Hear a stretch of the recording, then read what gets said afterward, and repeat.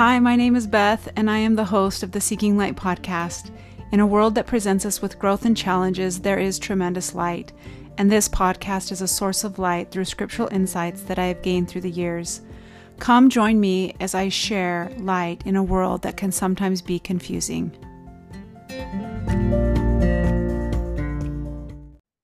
Hey, everybody. Thank you for jumping on today. I was actually going to record last week, but unfortunately I wasn't able to, but I wanted to talk just a minute. Thank you for listening to my podcast. I'm so grateful. You'll probably notice if you listen regularly that the last 2 Fridays, I haven't been able to drop a interview. And like in the past, when I was doing my podcast early on, sometimes I would stress myself out really, really bad trying to find interviews, and everything always worked out, and they always do. And I have had some interviews fall through or things that just didn't work out. And I totally understand that. And so what I've decided is until I'm able to get some interviews lined up, and I'm just going to keep releasing Tuesday podcasts, which are just sharing with you some spiritual insights that I've had that have brought light into my life and that have helped me. And I know that the interviews are super popular, like in comparison to the listens, because, people are fascinating. Their stories are fascinating. That's why I love to interview people, is because everyone has a story, multiple stories, and people's lives are just incredible. And I've always enjoyed people and talking to people and asking questions and learning and growing. And so until I'm able to get some interviews lined up and set up, I'm just going to keep releasing a podcast every Tuesday and share with you just some of the things that I've been learning or growing from or having insight to that I didn't notice before, or I did, and I'm just adding upon it. So again, I appreciate you all listening to my podcast. I'm so grateful for you. And I know that there are millions of podcasts to listen to. And I'm grateful that you choose to take time to listen to mine. So thank you. Okay. So I got to tell you where this podcast, these thoughts, feelings came from. Okay. So, I went to Utah a few weeks ago to my closest girlfriend's daughter got sealed in the temple. And so I was down there leading up to the sealing, and was able to just spend time with Gina. And one night while we were together, so Gina and Ken have a neighbor. His name is Bill. And Bill was baptized, I want to say 7 years ago. I think that's what they shared with me, maybe almost 8, like 7.5. And since Bill, I've known about Bill for many, many years. They've been neighbors for 22 years. And Bill, the missionary that taught Bill the gospel 7 years ago, was here from Brazil, was in the United States from Brazil. And so Ken happened to run into him. Ken and Gina right now are serving at a Spanish branch in Ogden. And while they were there, this elder that taught Bill the gospel and was a missionary with him, he showed up.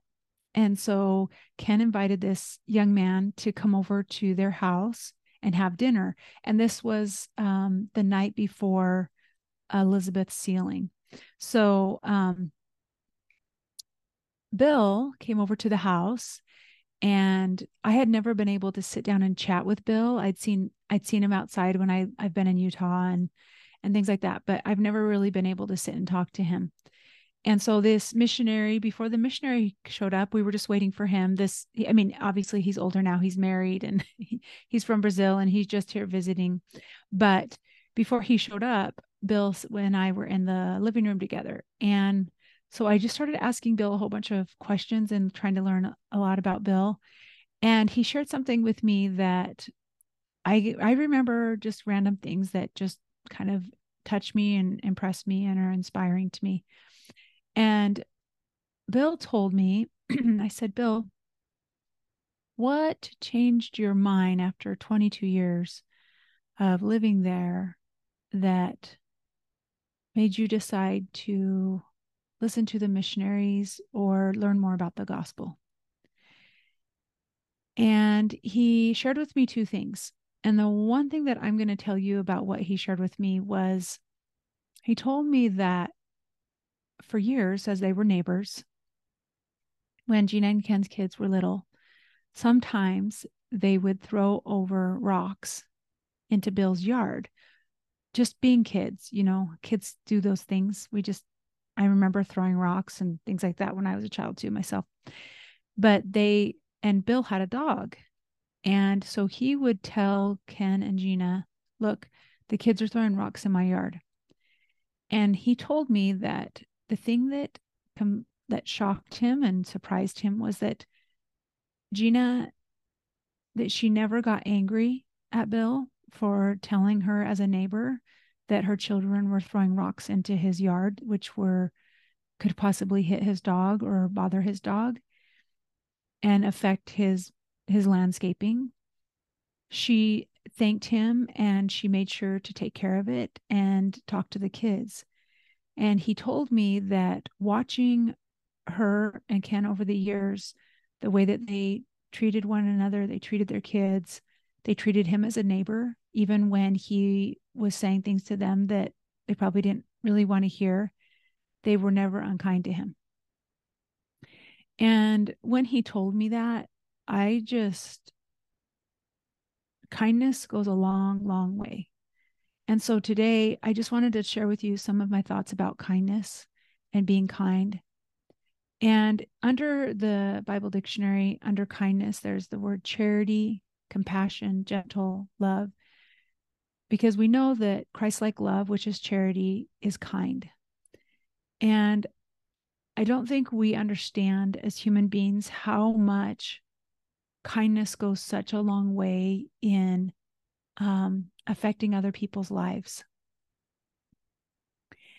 I love this. Camilla Kimball, she once said, never suppress a generous thought. And that's one thing I shared with you in the past that I had a really good friend growing up, Heather Velarde now. And one thing that Heather did so well that inspired me was she never suppressed a compliment. She never suppressed a kind word.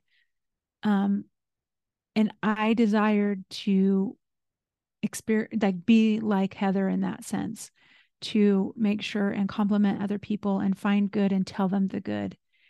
In the scriptures, multiple scriptures, different scriptures, it says, Christ, with everlasting kindness will I have mercy on thee. Charity suffereth long and is kind, which I said to you guys earlier. Remember brotherly kindness, decisions to be made in brotherly kindness, influence to be maintained by kindness. Redeemed shall mention loving kindness of their Lord, the redeemed shall. We have the ability to change someone's day or hour or experience by the way that we treat them with kindness. Just like with Bill, it took years and years, but him watching and observing and seeing how he was treated with kindness when he was telling Gina things that were probably hard to hear as a mom. And she could have lashed back and been unkind to Bill, but she wasn't. I loved Joseph B. Wirthlin. He's gone, but he passed away. But he once gave a talk called The Virtue of Kindness. And I want to just share you a story. He started out in his talk. He said that many years ago, when he was a bishop, he had a desire for the bishopric to go out and they wanted to visit all those that were less active in their ward and to see if that there was anything that they could do to bring the blessings of the gospel back into these families' lives or these individuals' lives. And one day he went and visited a man in his 50s who was a respected mechanic. And he told him the last time that he had been in church was when he was a young boy. So this mechanic was telling at the time Bishop Wirthlin that he hadn't been to church since he was a young boy. He said that something had happened. He told Bishop Wirthlin that he had been acting up in class and was being noisier than he should have when the teacher became very angry, pulled him out of the class, and told him not to come back. He said, "I never did." Elder Wirthlin then says, "It was remarkable to me that an unkind word spoken more than 4 decades earlier could have had such a profound effect, but it had. And as a consequence, this man had never returned to church, neither had his wife or children." It left me thinking a lot. I mean, there have been so many kind acts done to me or for my children. And I just wanted, with that little story from Elder Wirthlin, before I tell you the rest of the story, I wanted to share some with you. So when Hayden was younger, he just was full of energy. His little brain just thinks differently and acts differently than our brains. And I can guarantee you, as a mother, I was sweating all the time when I would go to the library with him or the grocery store or out in public or to church, because I didn't know what he was unpredictable. And so I didn't know what to expect. And I was sweating bullets. I would have to really gear the kids up. I had to learn very definite parenting skills with him, because I, like, one of my things is I'd play a game with the kids and tell them to touch the cart, like hold on to the cart. Like it was all I had to do, games. And if you hold on to the cart, mom will take you to the library, or we'll go to the park, or we'll go on a walk when we get home. Or so I constantly had to get creative as a mother to find ways to keep him by me and not running off and not misbehaving.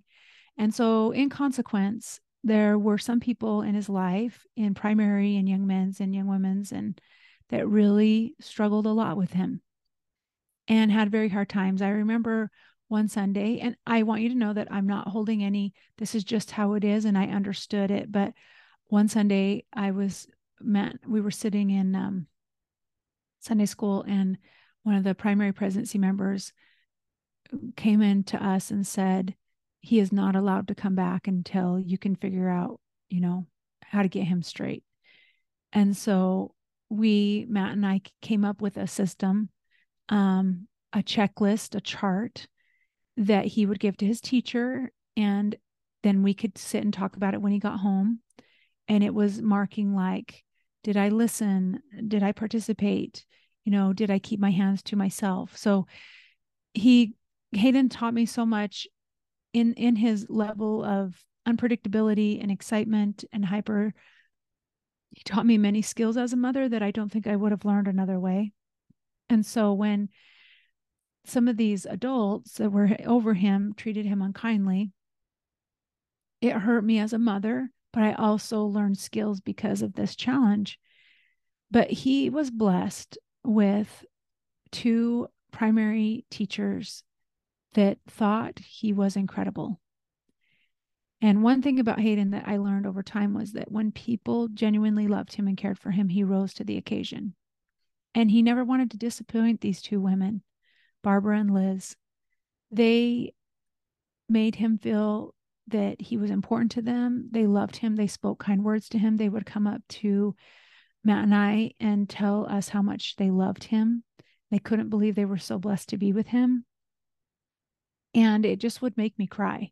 Like, I literally would sit crying as they're talking to me, or I will never, ever be able to give them enough gratitude for sharing their kindness to our son. And when he became a youth, we moved to a new ward. And I think we've told this story before, Matt and I told it when, a while back, but we were finishing sacrament meeting and we got up to leave, and we were newer in the ward. We'd been there, I don't know, a couple months, 2, 3, 4 months. I don't know. It wasn't long. And an older gentleman came up to us and he said, "I'd like to talk to the two of you about Hayden." And we said, "Oh no, what happened? What's going on? What did he do?" Isn't that terrible? Like that was our first. And they said, "We just wanted to tell you how much, or I just wanted to tell you how much I love him and I love his insight and I love his thoughtfulness and I appreciate him." And that was Lamar. And then we had another brother in our ward, Ira, who would literally come up to me on a regular basis and tell me how wonderful he thought Carter and Hayden were. And I have to tell you, because you're at home, you're watching them be loosey goosey, silly teenagers, making mistakes, being mean sometimes to each other, to their siblings. And so having another person that just wholly loved them and was kind to them was just heartwarming to me as a mother. Some other things that I thought about one time, Matt and I went to the Idaho Falls Temple with Madeline and Carter when they were newly married. And I was in the locker room and I was just getting my things together. And a woman walked up to me and she gave me a beautiful compliment that just touched my heart. And it's stayed with me and it carried me the rest of that day. And it just was so kind of her that she took that moment to just step aside and say some kind words to me. Also, recently I was at the grocery store and I was just shopping. I like to go in the early morning hours or the late evening because it's quieter and not as many people are there. And I was just grocery shopping, pushing my cart, and a woman literally walked over to me and she said a kind compliment to me. And I was just like, whoa, I was so touched. It just filled my heart with light and joy and happiness and gratitude. And, I was so thankful that she didn't suppress a kind word. She didn't suppress um, a generous thought to me, like Camilla Kimball said. Another thing that happened is I love to thrift. I'm a thrifter. I've been thrifting all of my life. Since before we started having Madeline, I was thrifting.